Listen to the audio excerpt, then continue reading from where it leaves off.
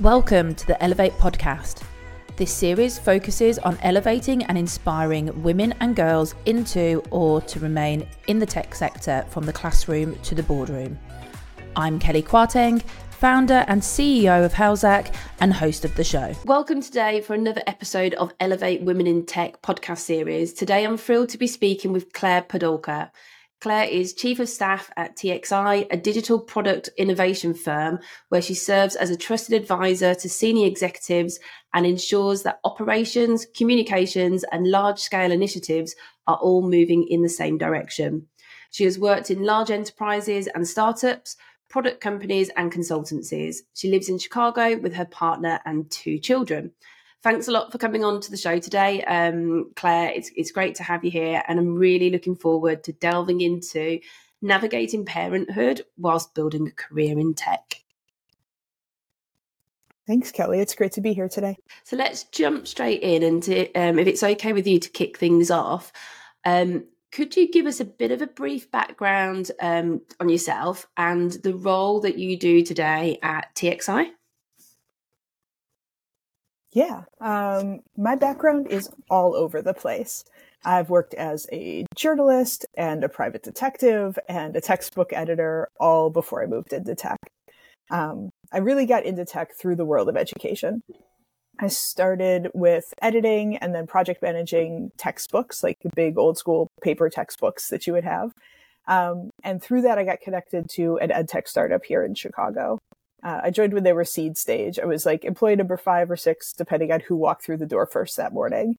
And I helped them build the product from the ground up, doing some editing, some project management, hiring, people management, ops. Like, you know how startups are. You just wear all the hats, and I was wearing 12 or 15 hats, depending on the day. And then when it was time for me to move on from there, I'd like fully gotten into the world of tech at that point. And so I found TXI, which is a company that I'm still with today, about 7 years later. I joined first as a project manager there, an individual contributor. And it's just the kind of place where you can really be supported in growth. So I've moved through successive roles. I became the head of the project management practice, then the director of staffing, then the chief delivery officer. So it's a consultancy. I was accountable for all of our client delivery. And as of this year, I became our chief of staff. Chief of staff is a job that has like a bunch of different interpretations, but at TXI, what it means is that I'm accountable for our overall operating rhythm, as well as facilitating our leadership team. I manage internal communication strategy, and I also do the bucket of special projects, which is just anything that is not the core function of the business that needs to be handled, anything new that we want to pick up or that we want to explore or experiment with, that falls under my purview. Perfect. And what an eclectic journey that you've been on. I like that. A private investigator to project manager to chief of staff. And yeah, what a journey. And I'm sure you've got many stories. We could just do a podcast on the stories for the different careers that you've had and the journey that you've been on, I'm sure. One of the topics that I'm really interested to dive in today, and I mentioned it in the introduction, is around navigating parenthood and building a career as a woman in the tech industry. Obviously, you're a mother of 2. I speak to a lot of women that are thinking, is it possible for me to be a mom and still have a career in tech? Or they've just gone off or in the process of going on to like maternity leave. And then it's like, how do I come back? What does that kind of look like? I'm concerned, I'm worried. Am I going to have to leave the industry? So it would be good if you would be open to sharing, when did you first become a mother on your journey? And what impact, if it did have an impact on your career, did that have to date? Yeah, motherhood has impacted my career really significantly. I don't know anyone who is a mother and is also moving along in a career where motherhood hasn't impacted them. It's very real. I think the first way that motherhood impacted me was even when I was thinking about becoming a parent. I mentioned that I was working for a startup and then it was time for me to move on. And the reason why it was time for me to move on is that my partner and I were planning to become parents.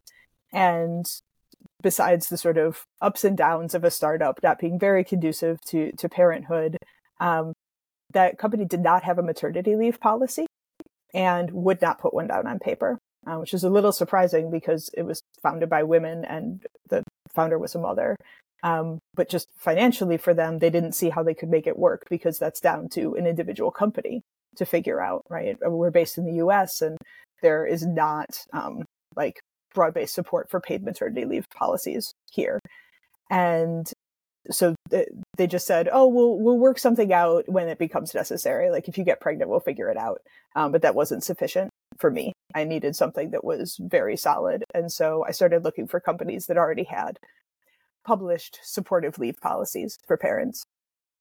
And it was interesting because when I came to TXI, they did have a leave policy, but it was partial pay it was 12 weeks at partial pay. I can't remember exactly what.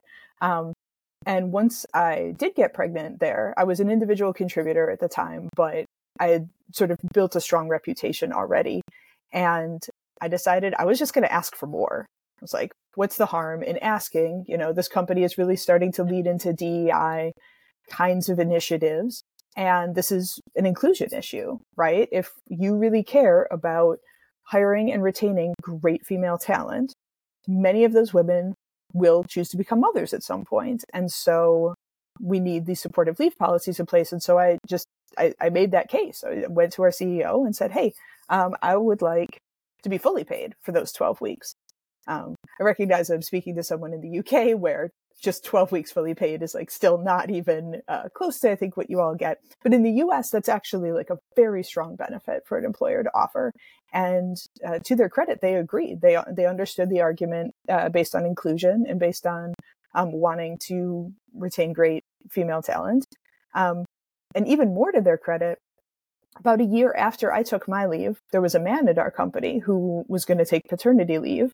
And I think the benefit at that point was like 2 or 4 weeks for fathers.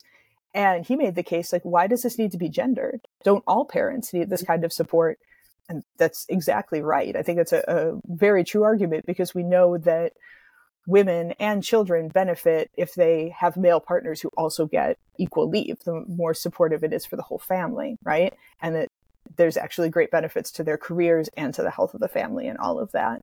And TXI listened to that as well. And so now our policy is 12 weeks fully paid for parents of all genders. So that was one of the big ways that I was able to sort of navigate motherhood, was just literally through having a supportive leave policy in place. Brilliant. And I think that's such an honourable thing for the company that you work for in terms of, you know, I know that TXI do a lot within the D&I space, and you're so true. It is about inclusion, and it's great that they've recognised it from not just from a mother's perspective. I completely agree that shared parental leave is so important. So it's great to hear that they've done that for the men and the women as well. From your own personal experience, and I know you kind of spoke a little bit there, but about challenges, but did you face any challenges outside of like the policy side of things when trying to navigate motherhood and a career in tech? Oh, absolutely. And I think there are external challenges and internal challenges with navigating motherhood. The external challenges, there's the policy piece, there's the logistical juggle, right? Especially when you have two parents in the home who are both working demanding careers, or if you're talking about a single mother. That's not my personal experience, but I know from observing others, that's a huge challenge because the world is still mostly designed for this idea of a family where there are two parents and one of them, almost always the mother, right, is totally focused on the world of children and home and family and maintaining all of that. And the other one is totally focused on the world of working in an office, right, working a career. You know, if you think about the lack of universal childcare and early childhood education and not having great access to backup care, or even the fact that like schools have the summers off and all these random days off that somebody has to cover, and there's no universal support for that. And so it winds up quite often falling to mothers Like in my family, that's often what happens. And I have a partner who is very supportive and is very involved as a father. But the fact is, he doesn't have supportive policies in place to help either. So when the two of us are left with this, it falls to me often. And I think those kinds of external challenges of literally the logistics of trying to move in a world that isn't built to support two fully invested working parents who are invested in the work and parenthood. It just becomes down to the individual. I couldn't agree with you more. Being a mum of two as well, having been in a situation where, you know, it's that kind of Sunday night calendar kind of sit down and kind of juggle who's going to do what, who's going to go where, who's picking up who from what club, what school, and everything else. It does become really challenging. And I think one of the challenges that I felt, and I don't know if we'll come on to this probably a little bit later on, but then you kind of have that whole mum guilt piece that kind of creeps in on you that makes you feel like, well, I'm not there. Or as the children get older, I had this with my daughter especially, where it's like, well, so-and-so's mum's always here to pick me up from the playground, or this person's always there. And it's kind of getting them to understand those logistics, those kind of external stereotypes, and how as children you kind of navigate things as well. And, you know, as a mum, it's okay to not be there every single day in the playground or at the whatever it might be that you might not be able to make, and then figuring out, you know, what is it that's important to you. So yeah, I can relate to those challenges that you mentioned there for sure. Podcast, but you also have an edit, so you're going to go here, Henry's going to be downstairs. Like, we just had to juggle through the whole day. And even as I'm speaking to you, I'm like speaking very confidently about navigating motherhood and your career. And there is that voice in my head that's saying, what are you doing recording a podcast today? Your son is sick downstairs. Wouldn't a really great mom be downstairs? Why are you putting this first? And the answer is, this is okay. This is an okay choice that I am making right now. It's an okay choice for you not to be at that playground that day. Our children understand, they see the totality of our lives with them, right? It's not about that one moment. It's not about that one choice. They understand that we love them. We understand that we are present, but not at every single moment, and not with completely undivided attention. And that's just real. In my better days, I believe that that's like healthy. So they grow up not believing that they're the center of the universe, and they understand that everyone is navigating complex situations. And in my worst days, there's all of that guilt that you spoke about. I totally relate. Completely agree. And I think for me, it was harder with my daughter. So she kind of gets the mum guilt very much more easier than my son being the first child. But what I came to learn quite quickly with her as she got a bit older, and then when my son came along, was what were my non-negotiables. And that's kind of what I kind of set myself out to be. What is it that I am 100%, I'm there, I'm present, I'm representing kind of the family, me, everything else. And what were the things that, do you know what, it was okay. And then I used to feel so much better. And that mum guilt used to kind of come down because I'd already set out in my head, it was part of my, it was okay because it wasn't in the non-negotiables. So yeah, I had a couple of different things as they were growing up that I would always be there for. And yeah, that worked well for me with my own kind of well-being, mental health, you could call it, that I started to feel okay to miss out on things, and would pre-plan that in advance with the children, with the husband, with the grandparents, or whoever it was to make that all work. So yeah, completely hear you there and completely agree. It's a real world, and you know, both parents can't be there all of the time, especially when you're navigating careers and everything else. As you think back on your journey since becoming a parent, what are some of the things that you wish you had known back when maybe pre-kids, or wish your employer had provided more support with whilst you were navigating this journey? The thing that I wish I had known, and this is not something anyone else could tell you or that anyone else could do for you, but something that I wish I had known was how hard those early days and the experience of actually being on leave would be for me. And it's a combination of things. I think everybody shows up at different phases of parenthood differently. And it turns out I am not a great mom of babies, great mom of little kids. Love this phase. Infants, not my jam. And so that was really hard. And to be experiencing just a sort of chaotic swirl of early babyhood and early motherhood, and have no anchor of work, right? My life has been pretty structured around work and those kinds of schedules and deadlines and interactions. And I'm really good at my job. I'm very confident in my work. I get a fair amount of praise and positive feedback and that kind of external ego validation. And an infant does none of that, right? Like, I was brand new at motherhood. I was not good at it yet because I just started, right? I was, 4 days into it or whatever.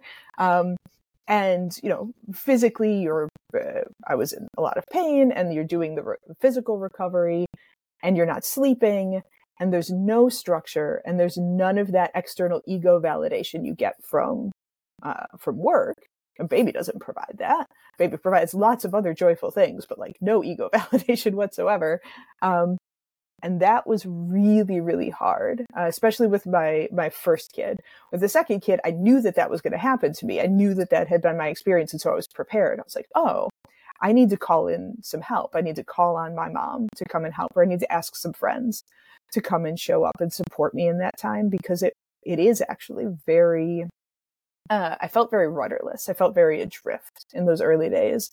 And I don't think anyone talks about that very much. I think the experience that's shared usually is like, oh, it's this beautiful, joyful, special time of bonding. And it is.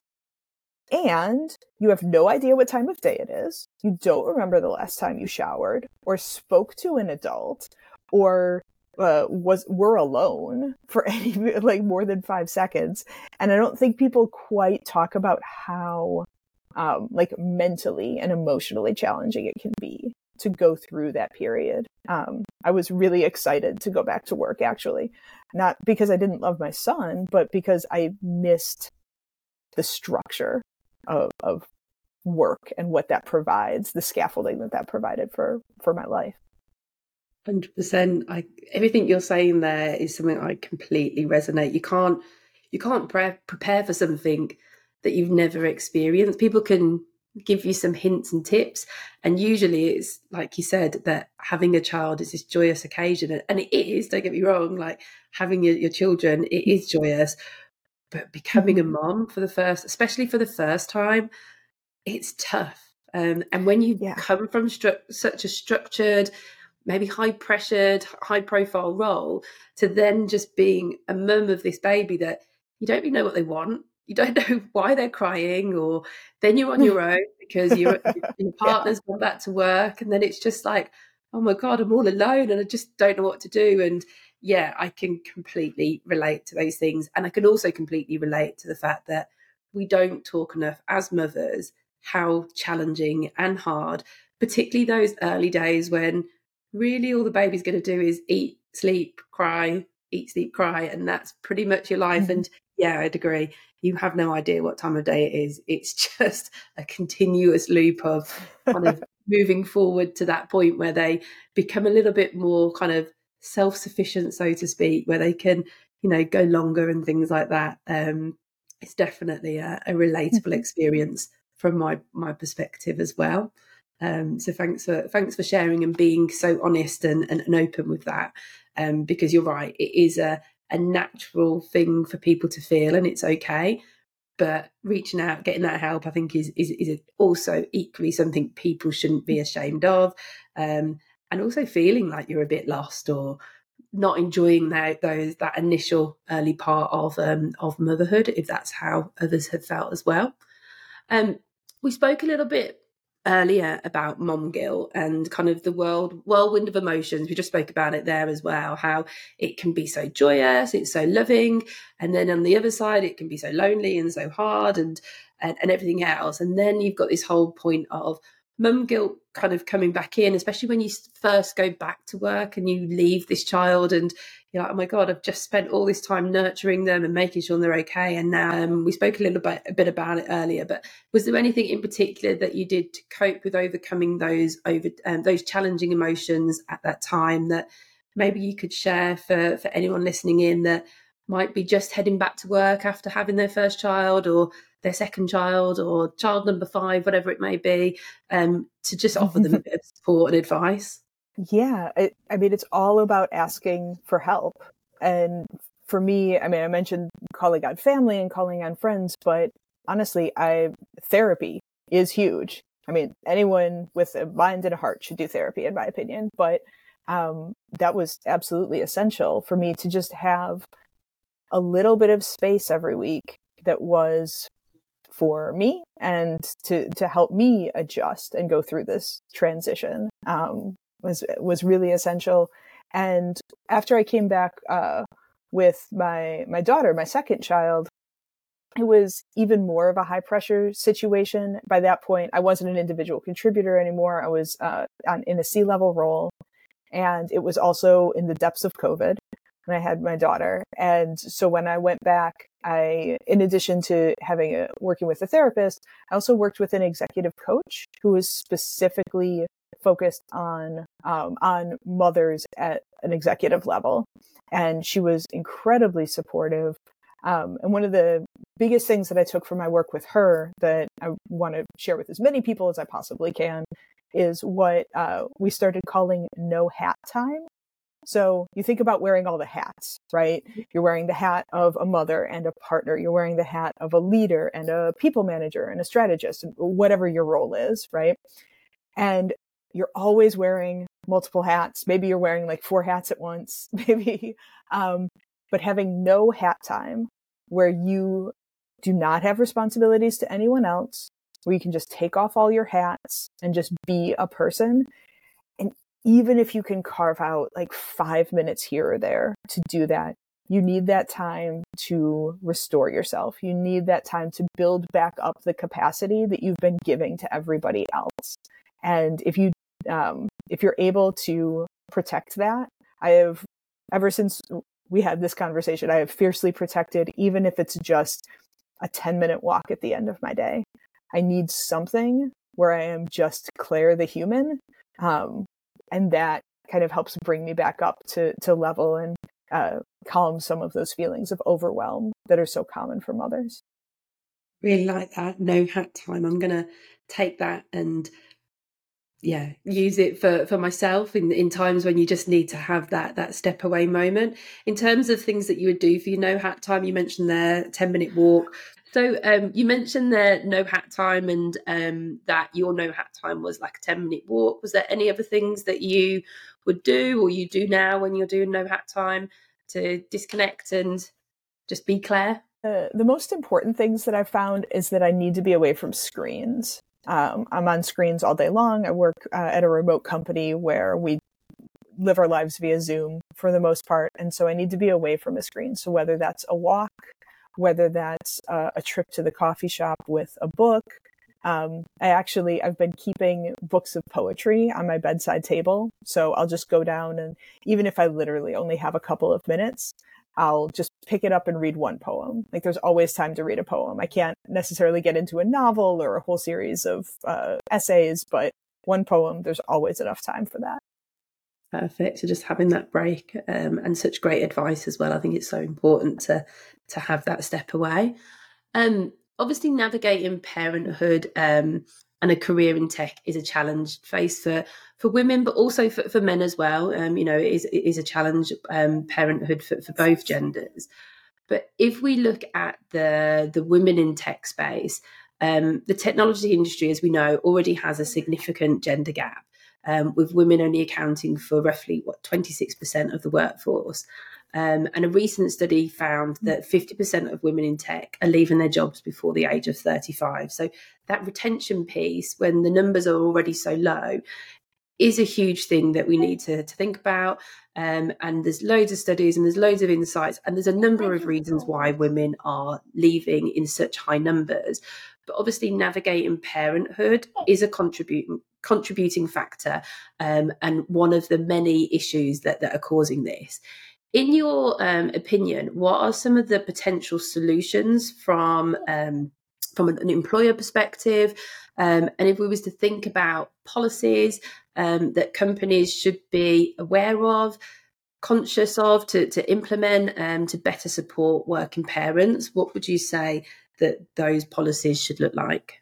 On the policy side of things, paid parental leave, obviously, for parents of all genders, solid healthcare benefits. And I'm starting to see some companies thinking about specialized support for adoption and fertility treatments, which is an interesting area to lean into, just providing more support for people who are choosing different ways to become parents at different times in their lives. I think is really helpful. I've heard of some companies subsidizing childcare and backup care. And the backup care piece is really important because, as we know, having now gone through COVID, everyone is just much more conscious of keeping kids home when they're sick and making sure that, there's someone who can provide care for the kid when they're sick or they have been sick, and the parents both need to be working. So I think those are the policy pieces that come to mind for me. Equitable pay is so important as well, just for having women in the workplace and stay in the workplace overall. Being able to make sure that you're being paid fairly for your work, particularly as you move along in your career. We know that wage gap can widen over time. So publishing pay bands and making sure your pay is equitable within them. That's on the policy side of things. I think the other piece that I'm interested in seeing more of, and this is a result of policies to some extent, is just straight up representation. Like, if I had not seen a mother sit on our C-suite before me, I might not have felt that was possible. But she was there, and she was a huge advocate for me and a mentor to me. She provided me with practical advice, literally helped me project manage some of my pregnancy and leave and all of that in incredibly helpful ways. But more than anything, she was there and she showed me it was possible. She had 2 children. And as I was pregnant with my first and thinking about where my career would go, I was like, oh, this is possible for me. I'm not cut off from this opportunity because I can see that you can be an executive and a mother. And having these real world examples is so important, because they always say, if you can't see it, you can't be it. And I think having more women in leadership and more mothers specifically in leadership makes it possible for more people to then step into those roles. Couldn't agree with you more. And I think there's some fantastic recommendations in there that you spoke about. And obviously the US landscape to the UK is a little bit different. And I know there's listeners that we have that are kind of all around the globe. So obviously some of these points would be more relevant for the US audience. Based on some of those recommendations and thinking about the US side of things, for this next question, on a broader scale, what policy changes do you think we need to see that become more of a statewide or national level must-have for companies to really support women? Because obviously, like you mentioned, you was in a startup. It just wasn't feasible for them to be able to offer some of the policies that were there. So it was that kind of, we'll look after you, don't worry about it. But obviously as a mum, you want that security. It's a big step anyway to then get into that, and then potentially not become a mother and not have that support is huge. And then trying to find a new job or whatever it may be, or left in that situation where there's just nothing, it's a huge challenge on top of being a mother as well. So yeah, what do you think, or what would you like to see if you could wave a magic wand that would become statewide or national level policy within the US? I really appreciate you asking this, because issues of motherhood in the workplace are so often framed as down to the individual woman or the family or individual employers. And I really believe this needs systemic solutions in order to change how mothers can show up at work. In the US, we've had federally subsidized childcare in the past. During World War II, when a lot of men went off to join the military and to fight overseas, women needed to come and work in factories. And so there was federally subsidized childcare that was provided for those women's children. And immediately after the government didn't need it anymore, government didn't need women to work because the war was over and the men had come home, they rescinded that support. So it is possible to get federally subsidized childcare, to get federally subsidized paid parental leave for all parents, not just birthing parents. These things are possible if there is political will to do so. We're an incredibly wealthy nation. We can provide this support, but there's just continued pushing that responsibility back on families, which really means back on women. Yeah. And we know that this hits women inequitably as well. Like if you are upper class or middle class, you have better access to some of the kinds of care and you have better resources available to you than if you're working class or poor. If you're a white woman, you probably have better access than if you're a woman of color. And so we know that this access is inequitable, and we know that inequity has real world results in women when they become mothers, leaving the workforce not by choice. And so putting state level and really in the US federal policies behind, yes, we would like women to have these options, that if they want to stay in the workforce, that they can because the support is there, that universal childcare and paid parental leave has to be a national policy in order to make that happen. I couldn't agree with you more. I think it's, if we look at it from an equity piece, I think it's a key part to really kind of put that on the map. And who knows, maybe in the future, hopefully not too distant future, it's something that could be looked at, considered, debated, and hopefully brought in to see change and support females within the workplace.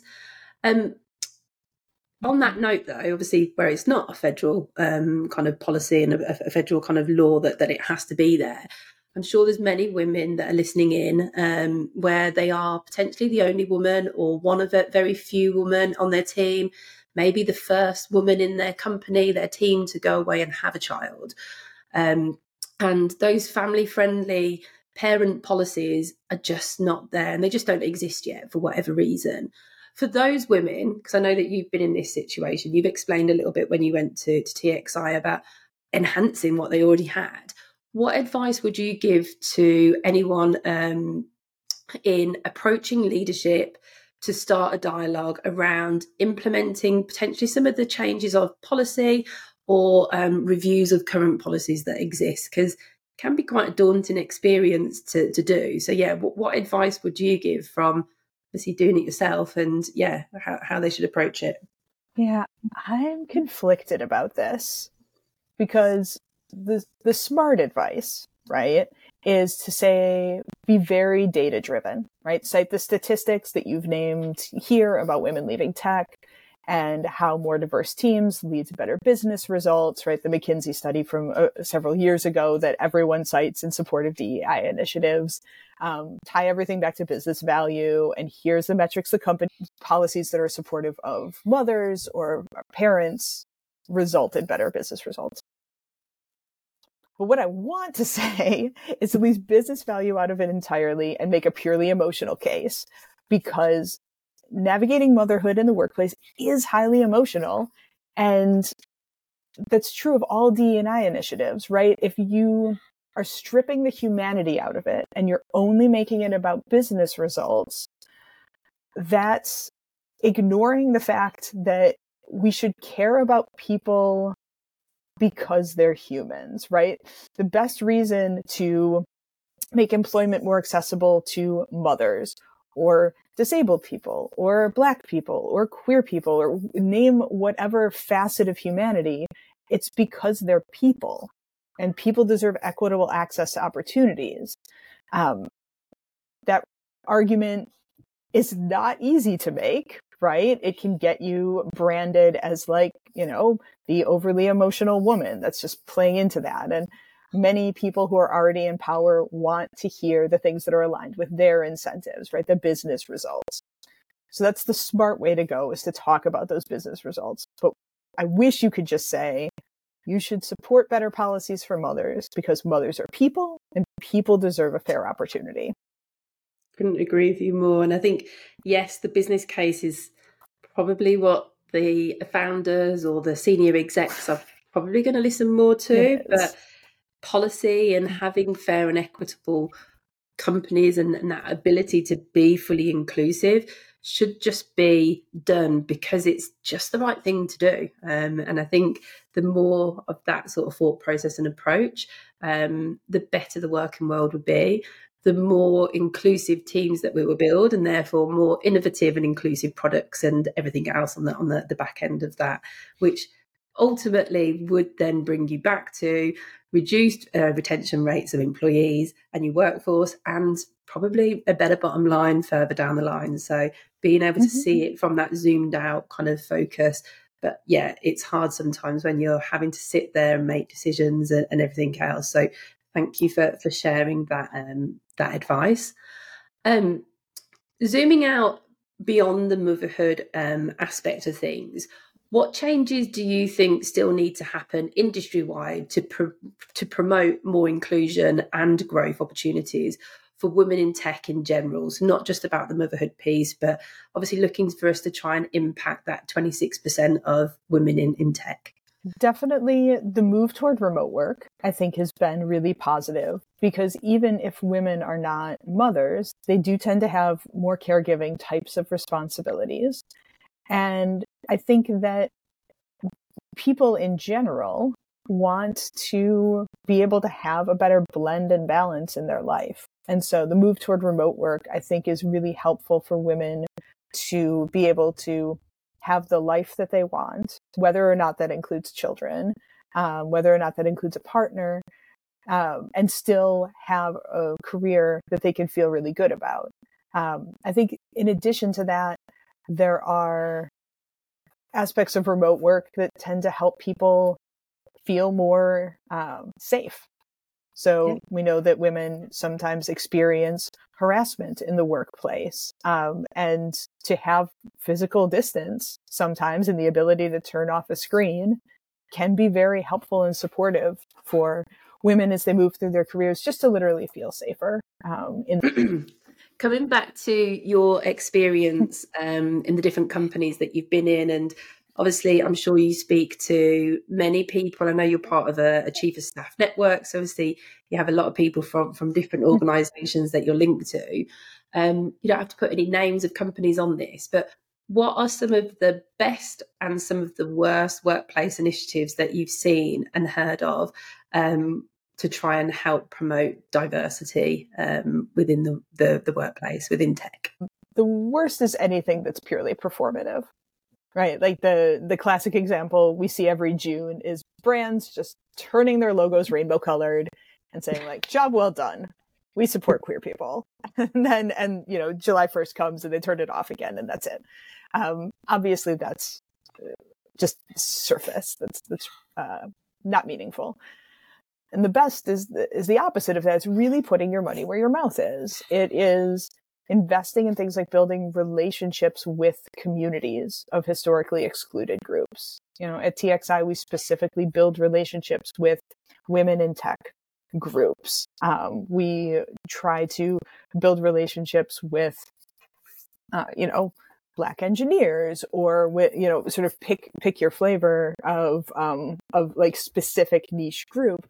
But we want to build real relationships with those communities, not just show up one day and say like, oh, we just realized that we don't have any Latina people working here, so we better go and like find one real fast. That's just this false, inauthentic way of showing up, versus building deeper relationships over time so that you as an employer have a strong reputation and you truly understand what folks are interested in, what kinds of benefits they want, what kinds of working arrangements they want, really meeting people where they are in terms of like building community with people. That's essential to promoting more diversity, is you have to like be authentic about it. And I think the other piece that we're seeing more of in the US these days is publishing salary bands. That goes a huge way to ensuring that there is equitable pay. And equitable pay tends to, I would think, correlate with like equitable treatment. It's not one-to-one by any means, but by saying, here is what we will pay you, and it'll be the same regardless of who you are if you're doing the same job. That's just so fundamental to saying we respect all people, we include all people, we treat everybody equitably, that I don't understand why everyone can't do that. I mean, I do understand why everyone can't do it. It's because they're not paying people equitably, but they should. So they should publish real meaningful salary bands, and that will go a long way to demonstrating right from that very early candidate experience that, yes, we are committed to equity within our company. And in terms of the work, obviously we've had a lot of change over the last couple of years, probably expedited. I think in a good way. The whole remote work piece, it's becoming more common now for many companies, and many companies are comfortable with that, brought on via COVID. What changes do you foresee in the workplace over the next 12 months that are going to be kind of big changes and things that are going to make a positive change for us, moving forward? In the next 12 months, I hope that we are done with this whole ridiculous demand for RTO. That sort of what you spoke with is like, there's so many possibilities within remote work. The idea that so many companies are making proclamations effectively that you have to be in a specific seat, in a specific room, in a specific city every single day, or that you literally have to move. I'm sorry, you need to uproot your entire family, sell your home, buy a new one, and completely change your lives. I don't care what your partner does. Like, sorry, their job is now upended as well. With no regard for what people actually need to do their jobs effectively and live their lives well, makes no sense to me. I don't think in the next 12 months we're going to see any kind of consensus around how hybrid or remote work should be done. I think that's the work of a generation, right? Because that'll always be evolving with the needs, with the technology. I think that that's a very long-term issue, but this idea of demanding a return to office, if we're still seeing that 12 months from now, I don't know what the leaders of those companies are thinking, other than like, we literally don't care about the work that's being done or our employees whatsoever. Yeah, couldn't agree with you more. I think the return to office piece is just, it's a concern, and I can hear why some and kind of understand why some of these big corps that are doing it. Obviously, they've got these huge buildings and they're costing them an absolute fortune. But in the long run, I think it's just going to be an absolute, from a work culture perspective. And I think more and more employees over the next 12 months, if that is something that's mandated and demanded of a company, I think what we'll start to see is, and we already are seeing that, people making those decisions and moving on to organisations that can support that more inclusive, that work-life balance that people need. Because you're right, you don't need to be present to turn up and do a good job. You can do it from pretty much anywhere in the world, as long as you've got an internet connection and a laptop and a power supply. And I think, off you go, you can get things done. So I couldn't agree anymore. We're at the end now, so as we wrap up, if you had to leave our listeners with one key piece of advice on navigating motherhood or being a woman in tech, what would that be? It is so important. It's been so important for me, I should say, to be in community with other women and especially other mothers. Having other people who really get it is just so validating and supportive in those tough moments. And the tough moments come more often than any of us want to admit. But having other women and mothers in my own workplace that I find time with, even if it's just a quick Slack message or a coffee once in a while, having other mothers in my group of friends who are also navigating this careful balance, all in different careers, many of them not in tech, but still you see the same kinds of themes coming up around all of the juggling and all of the logistics and the policies that are challenging, and the guilt and all of those things we spoke to. Having a community around you, even if it's just a couple of other people who can be supportive, and then you can give that support back to them. None of this excuses, people who aren't women or aren't parents from making the changes that are necessary. I'm not saying that women need to own all those changes, but as you're going through those challenging experiences, having other people who are in a similar situation to you is just invaluable. I've really enjoyed conversating with you today and going over what is such an important topic, and I'm sure this episode will help so many of our viewers listening in, and everything else. So thank you for your time today, Claire. It's been wonderful having you on the show, sharing personal insights, personal thoughts around kind of things as well. And for any of our listeners that are intrigued about what they've heard today, and if they wanted to connect with you on LinkedIn and ask you any questions, would that be something that you would be comfortable with as well? Absolutely. Yeah, definitely look me up on LinkedIn. Probably share all that info in the show notes. I would love to connect and talk more about this. Perfect. No worries. And thank you very much. And to our listeners, thank you for tuning in for another episode of Elevate Women in Tech. Don't forget to subscribe for more insightful conversations with trailblazers in the tech industry. And also feel free to join our Slack community group if that's something where you're looking to find that community and find that tribe of likewise and women similar to yourself. So thank you for joining today.